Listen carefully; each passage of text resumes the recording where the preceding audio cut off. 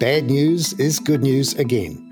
Much weaker than expected flash PMI figures overnight are encouraging global stock investors to buy on hopes for lower interest rates. And that meant that bond yields fell too. That's coming up in our 5 Things in 5 Minutes. And then we'll take a look with Marja bin Zaman at an age-old question. Can the global economy and financial system de-dollarize, as the BRICS would like? The US has established an open capital account, but China does not have the same degree of openness. So wouldn't expect the US dollar share of cross-border transaction to fall significantly. But first, in 5 and 5 with ANZ. Number 1, flash PMI surveys done globally in August show factories and services businesses in Europe and Australia in particular contracted more sharply than expected. The US flash PMI, the performance of manufacturing index, showed continued expansion, but only barely. Here's ANZ's head of G3 economics, Brian Martin. They were disappointing. Across the board in the US, UK and Europe, they were weaker and weaker than expected. And what is beginning to emerge is that services sectors are beginning to show real signs of weakness now following months of weakness in the manufacturing data. So the data from the PMIs are suggesting a more broad-based slowdown in economic activity. Number 2, US stocks are up 1 to 2% this morning, and US bond yields are down sharply, as much as 11 basis points. That's on that weaker than expected flash PMI set. It's all about expectations about when the Fed can start cutting next year and by how much. In recent days, until these flash PMIs, markets were reducing their bets on how much the Fed would cut next year, down from around 150 basis points to around 100 basis points. I think central banks are going to be slow to cut interest rates. One thing we did notice in the PMI data today, there was a little uptick in input costs and that. So we're not over the hump in inflation yet. And that's really what central banks are focused on correcting. If you want to return to sustainable economic growth in the future, it's imperative that inflation comes down. And unfortunately, there's going to have to be some economic pain in that process. Number 3, European and German business activity was particularly weak in the flash PMIs. Here's Brian again. Europe is the most affected at the moment. And what is coming clear from the PMIs is that high inflation, high interest rates, and the resultant customer uncertainty are leading to lower orders, and they're leading to a rundown in existing levels of stocks as well. So it does seem as if European businesses, both for manufacturers and service sector operators, are very cautious at the moment. Number 4, elsewhere in the world of central banking, we get decisions later today in South Korea and in Indonesia. My colleague Catherine Dyer spoke with ANZ economist in Singapore, Crystal Tan, last night, who sees them both on hold. So we don't see a major shift in either bank's policy messaging. For the Bank of Korea, it has retained a hawkish bias. It's kept the door open to further tightening, and it's going to continue to be guarded given the upside risk to inflation, considering the recent downward pressure on the Korean won, as well as the rise in household borrowings.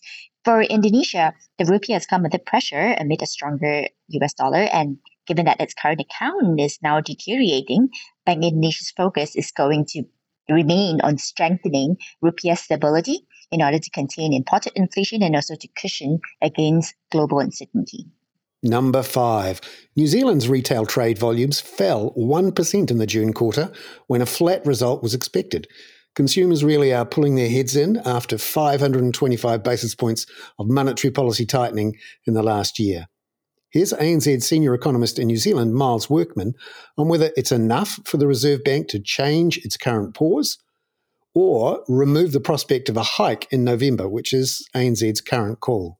When you think about the Reserve Bank's problem here is that they have a very sticky domestic inflation issue, and slowing domestic demand is part of the way they get that to resolve. It's not a happy story by any means, but that does open the question, is this enough to get inflation down? Has the Reserve Bank done too much already? But at this stage, these data on their own don't suggest or don't actually have the capability of providing an answer. We still need to see where that inflation impulse evolves over time.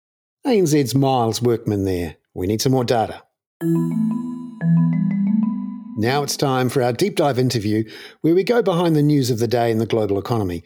This week, leaders of the BRICS countries, that's Brazil, Russia, India, China, and South Africa, are meeting in South Africa to talk about how to reduce their reliance on the US dollar, possibly with some sort of grouping around China's currency, the renminbi, which Russia is now using for trade after being locked out of the US dollar-based international banking system. I asked ANZ's head of FX research, Marja Zaman, whether de-dollarisation was really going to be a thing.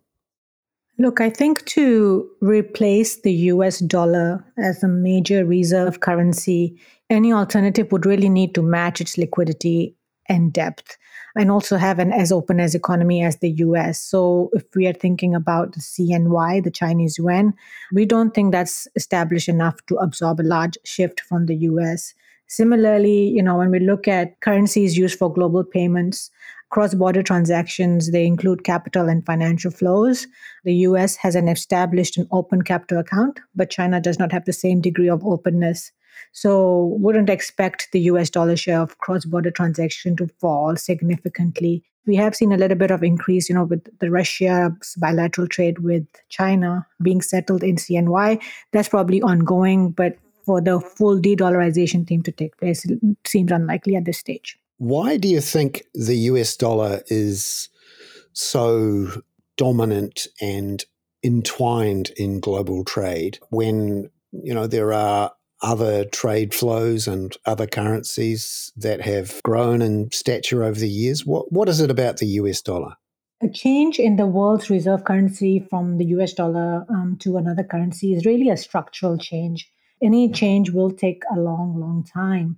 So I don't think that's really going to take place. And, you could argue there is no other real alternative. Even if you look at the euro, for example, the euro area is diverse in its government bond issuances, where bonds are of the same maturities may offer different yields depending on the credit spreads. So again, it's not the same as what the US Treasury market is. And you need to have a sort of very deep bond market to be able to have mature, reserve currency or reserve status. The BRICS are also looking at expanding, and there's been some talk that Indonesia, for example, some other countries in Africa might join. What are the prospects for the BRICS becoming a larger grouping? Look, I think there is a bit of a story where, there is a potential, if the BRICS become larger, there is talk of being the new global north grouping being formed to match the global south. But at this stage, we don't have much details on that. We'll see what the outcome is. We know more than 20 countries have actually put up their hand to join the BRICS. ANZ's head of FX research, Marja Zaman there. I'm Bernard Hickey. That was 5 and 5 with ANZ for Thursday, August the 24th. Look out later today for those decisions from central banks in South Korea and Indonesia, ahead of the big speeches tomorrow night from Jackson Hole.